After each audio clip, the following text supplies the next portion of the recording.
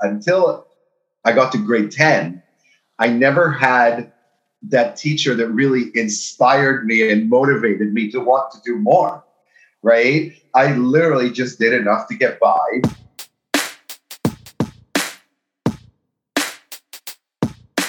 This particular teacher, he left me with a phrase that always stuck in my mind. And, the funny thing is he was a gym teacher, right? But he said, I'm not here to show you how to do it my way. I'm here to inspire you to learn the basics and then find a better way. So I went and I did a couple of workshops, and they were a huge hit. I had something like 55 kids attending the first one and 70 attending the second one. And it was an amazing experience. And I came home and I was just glowing. I was bursting with energy. And my wife couldn't contain me at this point.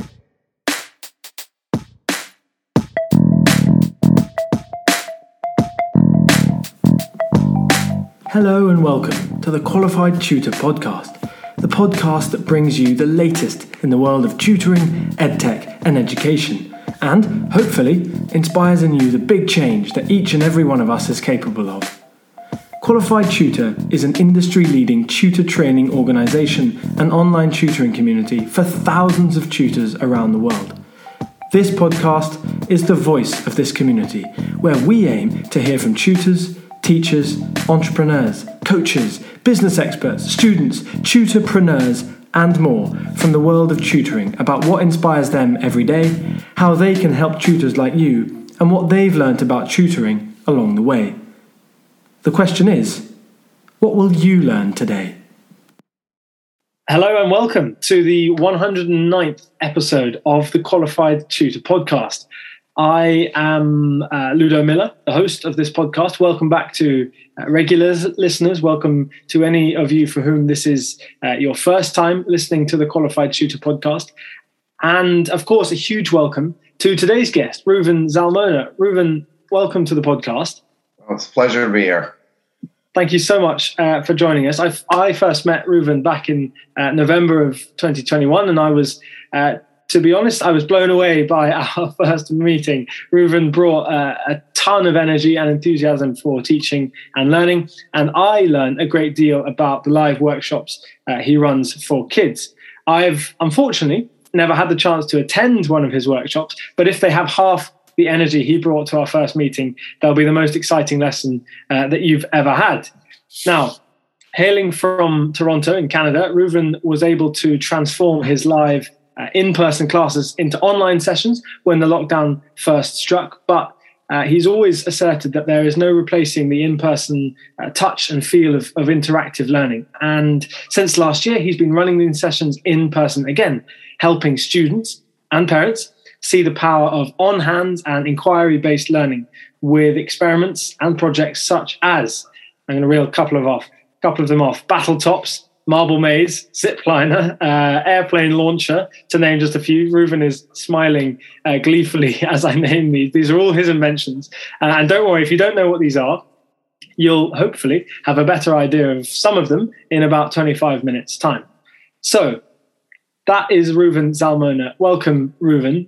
What's giving you reason to smile today, Reuven? I always love sharing my passion for education with people who understand where I'm coming from. There's, it's funny that sometimes you go to parties and you ask people what they're doing, and then you tell them you're a teacher, and people are just going to start walking away because they don't want to talk about how poorly they did when they were in school. So whenever I get a chance to really share my passion with other people who understand and share the same feeling, it always brings a smile on my face. Well, hopefully you'll bring a smile to the faces of our listeners today as well, Reuven. I'm sure of it. And part of that may be in a little exploration of a school report that you managed to find in the last week or so. Now, just briefly, listeners may have heard over the past few episodes, I've been asking guests to see if they can find any old school reports from their childhood and bring them to the podcast and read any that they find amusing or interesting or symbolic to the first few moments of the podcast. So, Reuven, I'm going to hand over to you and let you read out a school report that you have found. Yeah, so this particular school report is a comment that stuck with me in the way it was phrased pretty much my whole life. This is from my grade 7 report, but pretty much all my elementary reports were the same. So I just picked this one out because it really kind of, the teacher was very eloquent and he was very good with his diction. So he chose just the right words to always keep it in my mind and make it memorable. And I hope you guys find it kind of amusing too. But it says, Reuven is a highly intelligent student who chooses to do just enough to get by. He is outstanding at mediocrity.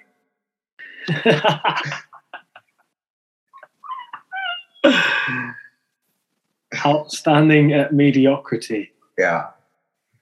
And you remember reading that all the way back? I remember reading it because I knew that it was true, right? And it's part of the reason why I became a teacher myself, because until I got to grade 10, I never had that teacher that really inspired me and motivated me to want to do more, right? I literally just did enough to get by because I knew that that's all I needed to do. And I had other interests, there was sports, there was video games, school wasn't at the forefront. But then when I was in 10th grade, I had that one teacher that I think all of us can kind of think back and relate to. That you have that one teacher that really makes learning fun and inspiring and wants you to do better, not because they're forcing you, because you want to. And that's the first time I learned that student-led learning is really where education happens. And at that point, I knew that I wanted to be an educator. So how have you flipped Reuven is outstanding at mediocrity into why you do what you do today, Reuven? Well, so once I realized that a teacher's job isn't just to repeat information and the student's job isn't just to regurgitate it back to you, once I realized that school has more meaning and that the stuff that I was learning was more than just what I was reading on the textbook, when I realized that there's real world applications and that you can really strive to do something better. And this particular teacher, he left me with a phrase that always stuck in my mind. And, the funny thing is he was a gym teacher, right? But he said, I'm not here to show you how to do it my way. I'm here to inspire you to learn the basics and then find a better way, right? And that's the kind of attitude that I always take into the classes that I teach, that I'm not here to just get you to repeat it the way I do it. I want to inspire you to do better, because our kids, the next generation, they're the future of whatever's going to happen in our world over the next 20, 30, 50 years. And so it's not just them repeating what we tell them to do. It's them finding better ways and more innovative ways to do things. And then we see how the world has evolved over the last 20, 30, 50 years since a lot of us were in school. And you can't even recognize that world. And so that is because we had a handful of people who were innovators, who thought out of the box, who were inspired by their teachers to do something better. And I walk into the classroom and I walk into every workshop that I run with that attitude, that I'm here to show you the basics, to inspire you to do better. And a lot of the times the kids end up teaching me and surprising me. And it's that back and forth that makes everything worthwhile. So was this the basis of the live educational workshops that you have come to start delivering that I was mentioning just in that introduction? Is this where they've come from, this approach? So no, not really. Like, basically what happened is when I first started teaching as a classroom teacher, I was a math and science teacher, and I taught some English and history and so on. But then I'm lucky enough that I happen to work for a school district that's very progressive thinking. And about 7 or 8 years ago, they asked me to become the STEM director for the school district, which was an extremely exciting challenge and an awesome opportunity. And just when the position was offered to me, the ideas that already started going through my head were limitless, right? Because in my classroom, I used to do a lot of hands-on building and constructing and engineering and application, but I always had to kind of weasel my way around the curriculum in order to fit everything in. But with this new position, they basically gave me free reign to do whatever I wanted, which was incredible. So I became the STEM director. And then for about 2 years, I was doing it in my school and so on. And then one of the rec center directors in my city approached me and said, hey, we love your program. My child was in your class. It's amazing. Would you mind doing a couple of free workshops or a couple of workshops at our local community center? And I'm like, sure. To me, it was just about the opportunity to inspire more kids. That's why I got into this in the first place, not just the kids in my classroom. Let's get this to the community. So that opportunity was incredible. So I went and I did a couple of workshops, and they were a huge hit. I had something like 55 kids attending the first one and 70 attending the second one. And it was an amazing experience. And I came home and I was just glowing. I was bursting with energy. And my wife couldn't contain me at this point, right? And I mean, at the time, I was also running my tutoring business on top of teaching. And then it came down to simple math, right? And the math was that when I tutor, I would charge between $50 and $70 an hour for tutoring, but I get to see one child at a time. And even if I did 2-3 hours a night, okay, it was good extra income. But then the math was simple. If I get 20, 30 kids in a room at one time, each paying $20 a piece, I mean, the math was easy. And then at that point, I started seeking out more opportunities to run these kind of workshops. I started approaching schools and rec centers and camps and synagogues and churches and basically anywhere they had kids. I would approach them and say, do you want to run this kind of workshop? And I'd show them some of the creations that the kids make as part of the workshop. And everybody wanted to be a part of this. And that's when it kind of started snowballing to where we got to today. I mean, today we run educational birthdays. We do, a funny story is that when we just went to vacation to Mexico, and on the way back from Mexico, we had a 12-hour layover in Mexico City, and the kids were bored. My kids were bored. So I went and I picked up a couple of pieces from the convenience store, like some straws, some popsicle sticks, whatever. And we started building right there in the airport. And next thing you know, I had a group of 9 kids sitting with me building these projects, I had 2 kids that only spoke Spanish and 1 kid that spoke German and the rest spoke English. But we all kind of figured out a way to work together, and we had an awesome time. And we were able to do this for 2 or 3 hours. But yeah, and kids love doing this stuff. And when you give them the opportunity, this is what really makes that difference, So you've maybe just explained it there in that little story about the airport. What is the power of these sessions? Why are they so popular? Okay, so really what it comes down to is the core philosophy behind how cool is that is in my teaching philosophy.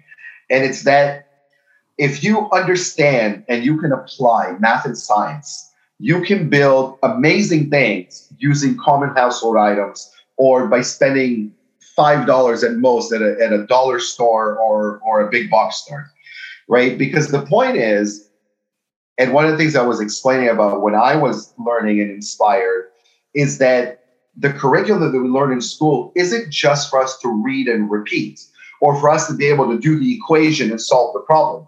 These things have real world applications. So if we can take, a pizza box and 5 straws and a sheet of cardboard and build a working anemometer, that is where the magic happens, right? You don't need to spend thousands of dollars on kits and materials.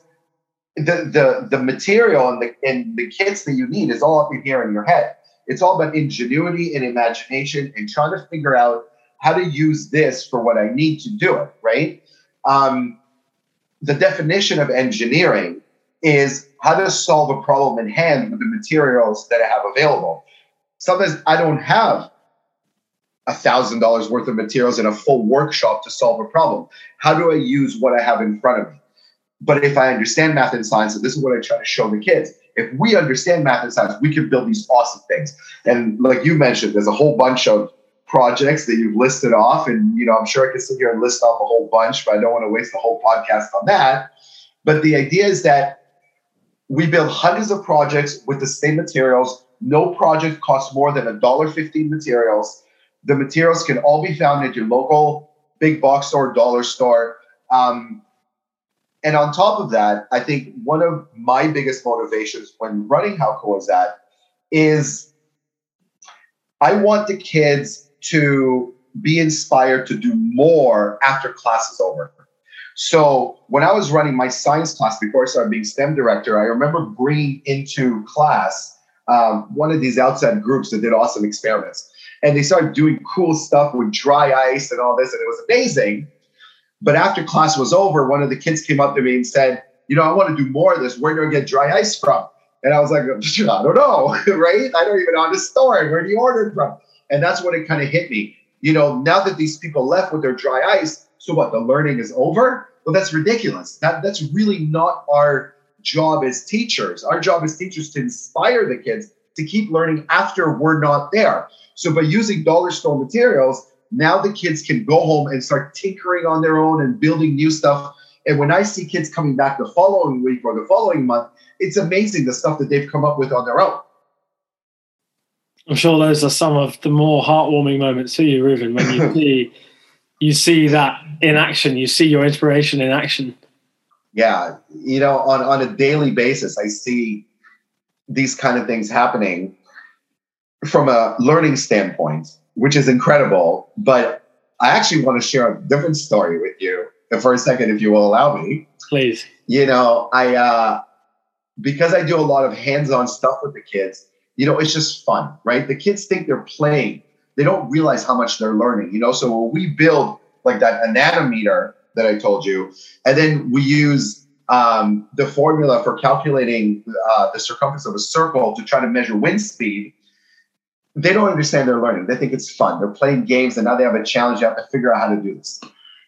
But about 2 months ago, one of the kids in my classes, I didn't know this at the time, but his family went through a severe trauma. His older brother died in a car accident. It was very tragic. And this child hasn't spoken to anyone in 2 months.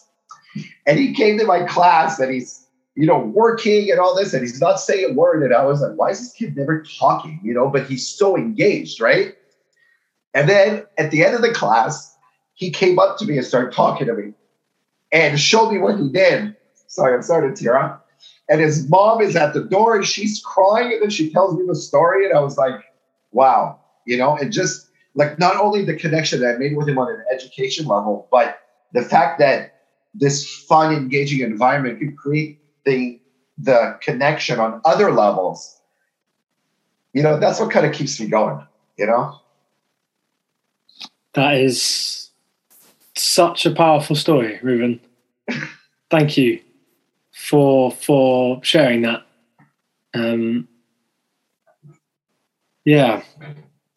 I wonder then what that tells us about, because your philosophy, Reuven, has always been exactly what you've just been speaking about, this inquiry-based learning, inspiring kids to ask the questions themselves through your guidance, through your scaffolding. For those who don't know, who are listening, what that phrase means, can you just tell us a little bit more what inquiry-based learning means to you? Yeah. So, one of the things that frustrates me about education and the education industry in general, whether it's, kits that you buy sometimes at stores or teachers in general, is that we don't really adhere to basic educational philosophy. There's two basic educational philosophies that all teachers should really abide by. The first one is Bloom's taxonomy, right? Bloom's taxonomy is divided into 6 levels, right? The lower 3 levels, which we call lower order thinkers, are just understanding, repeating, and applying. right? Those are the lower three levels, because basically it's just me telling you something and you're repeating it back to me or writing it down in a different way. That's basically all it is. The higher three levels, this is where we want to try to get kids to be, right? We want them to become higher order thinkers. And all of us can look up Bloom's taxonomy on the internet. I mean, it's all there. But really, the higher level thinkers are able to evaluate, synthesize, and create. So basically, they take what they learned in the lower three levels. Now they evaluate what they learned, they put it in a new situation by synthesizing, and then they create something new based on the knowledge that they've received, right? And so the scaffolding works because we teach them the information, but then we challenge them to synthesize and create using that information. And then the second educational philosophy is it's Lev Vygotsky's zone of proximal development. And basically, zone of proximal development, and again, this is something we can look up, but it's basically it's three circles. So there's a small circle, a medium circle, and a large circle. The small circle in the middle, this is what a learner or a child can do on their own. And the large circle on the outside is where we want them to be. And the middle circle, this is our job as teachers, that we guide them from the inner circle to the outer circle by scaffolding and showing them the steps until they're able to grow. And our job as teachers is to help kids grow. But we can't do that by being the sage on the stage, right? Like the focus shouldn't be on the teacher. The focus should be on the student, right? So instead of being the sage on the stage, as teachers, we want to start being the guide on the side, right? So by doing project-based learning, the kids are manipulating tools and materials that they find at the dollar store or at the big box or whatever we have to create something. And our job is to kind of interject and guide them until they get to their ultimate goal. Now, what is that ultimate goal? Well, it's different from child to child, right? Because every child eventually, after we taught them the basics, the lower level thinking, after they've repeated and learned that material, as they jump on to become higher level thinkers, every child might kind of spring in a different direction. And that's kind of where we have to guide them and reinforce the math and the science that we're kind of trying to teach them. And just to add a couple of things, the first thing is, the way we teach things at school is actually really counterintuitive to the way things work in the real world, right? I've never heard of a job where you go in and from 9:30 to 10:30 you do math, but then from 10:30 to 11:30 you do geography, and then from 11:30 to 12:30 you do science, right? It doesn't exist. Every day, we have to draw on knowledge from everything that we learned in order to create a final creation. So by adopting project-based learning, this is exactly what we do, right? So for example, one of the projects that we build is a Morse code machine.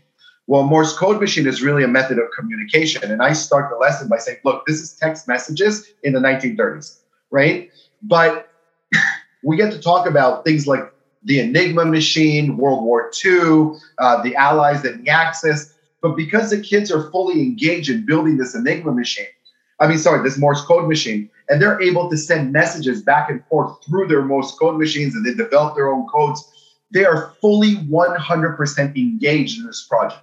They took ownership of this project. This project is theirs, and they want to know more about it because now this becomes student-led learning, right? How do I create a new code? How do I decipher someone else's code? How is this used through history? And then we are able to incorporate all these other strands of the curriculum into this project. So it's not just a science and math or STEM project. Now there's history and there's language and there's teamwork and fine motor skills and collaboration and creativity and all these things that go into one. And it all starts with one tiny little project that costs us $1.50 in materials,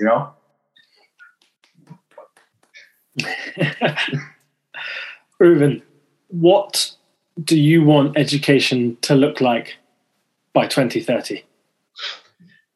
So I think everybody could kind of already see where my passions lie when it comes to this. And like I mentioned, I'm a STEM director for a progressive school district that appreciates the value of STEM.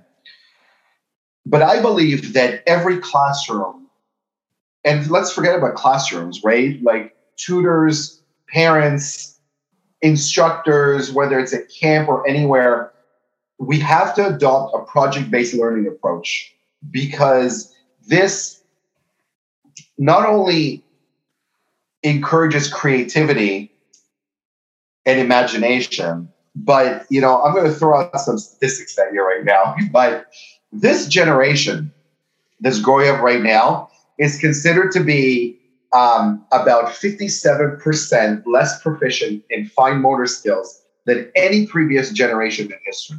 And the reason is, as I call it the tablet generation or the screen generation, because everything that they do is on a screen, right? So if I take my children, for example, you know, my son plays Minecraft and he comes up to me and he says, "Hey, Daddy, look what I built on Minecraft. It's this castle with this and that and that." And I look at him and I was like, "You did nothing, right? All you did was swipe your finger across the screen and the machine did everything. Let's go in the garage. Let's go and get some of the stuff from the dollar store and let's actually build it," right? Hands-on application is really important for fine motor skills. Also for collaborations, working with other people, coming up with new ideas.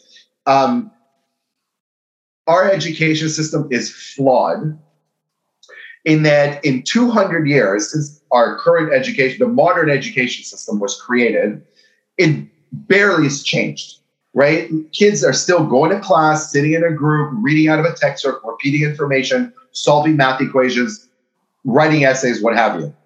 But the world around us has changed drastically. So why hasn't the education system evolved just like the world around us? So project-based learning is really the way to do that, because I'm not saying that what we are teaching in school is not important, but as I said before, that's lower level thinkers. Our job is to create higher level thinkers. And by adopting project-based learning, we're allowing every instructor, whether you're a tutor or a parent or a teacher in a classroom or a camp instructor or whatever you are, to inspire and push kids further by bringing this kind of education to them.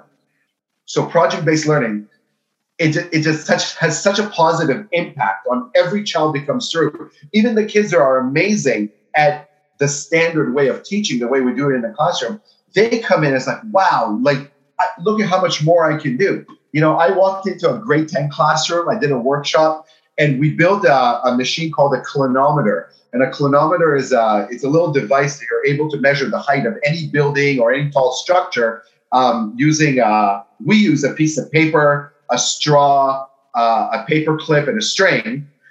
And just with those 4 items, I can measure the height of any building. But we have to use trigonometry. And at the end of the class, the kids will come up to me and is like, "Wait a second, Reuven, you're telling us that there's actually a practical application to trigonometry?" I'm like, "Yeah, look at that," right? So it's, yeah, when that light bulb goes off in the kid's mind, when they see that there's a real world application to the stuff that they're learning, just like I told you in the beginning about me, when I needed that inspiration to see that there's more, that's exactly what it provides to other kids. And if you want to become that educator who is able to inspire the next generation of students, who's able to be that teacher who students look back on in 20, 30 years' time and say, that was the educator, that was the tutor, that was the instructor, the guide who changed my perception, then please reach out to Reuven after this. As you can tell, he's incredibly happy talking about what he does and very, very generous in the way he talks about what he does. howcoolisThatteacher.com is where you can head to find out a little bit more about Reuven and his workshops. That'll be in the show notes below as well. And if you want to become a licensee of the How Cool Is That method and approach and methodology with loads of resources and videos and guides as to how to run these workshops, Reuven offers licenses to educators. So you can get in touch with Reuven and be part of this wonderful philosophy and approach of inquiry-based learning, of project-based learning. If you're not convinced after that, I don't know what else Reuven has to do to convince you. But Reuven, thank you so much for joining us. That was really action-packed and also very moving 25 minutes. So thank you for sharing. I hope you enjoyed talking about what you do. Always do. Well, we will have you back on very shortly, Reuven, because our listeners, I'm sure, will be very appreciative of not only what you do, but also the why behind it. And hearing that again is a very inspiring thing for educators, not just for students. And that's the kind of guests we like having on this podcast. So, Reuven, thank you so much for joining us. Next time, we're going to be joined by a brand ambassador of the platform, SuperProf, the kind of international tutoring platform that connects tutors and students. He is called Pablo. He lives in London, and we'll be chatting to him a little bit about the platform SuperProf and also about language learning. So do stick around for that next time. But for one final time, Reuven, for our 109th episode, thank you so much for coming on as a guest, and cheerio. No, it was my pleasure. Thank you very much, and I hope to talk to everyone very shortly.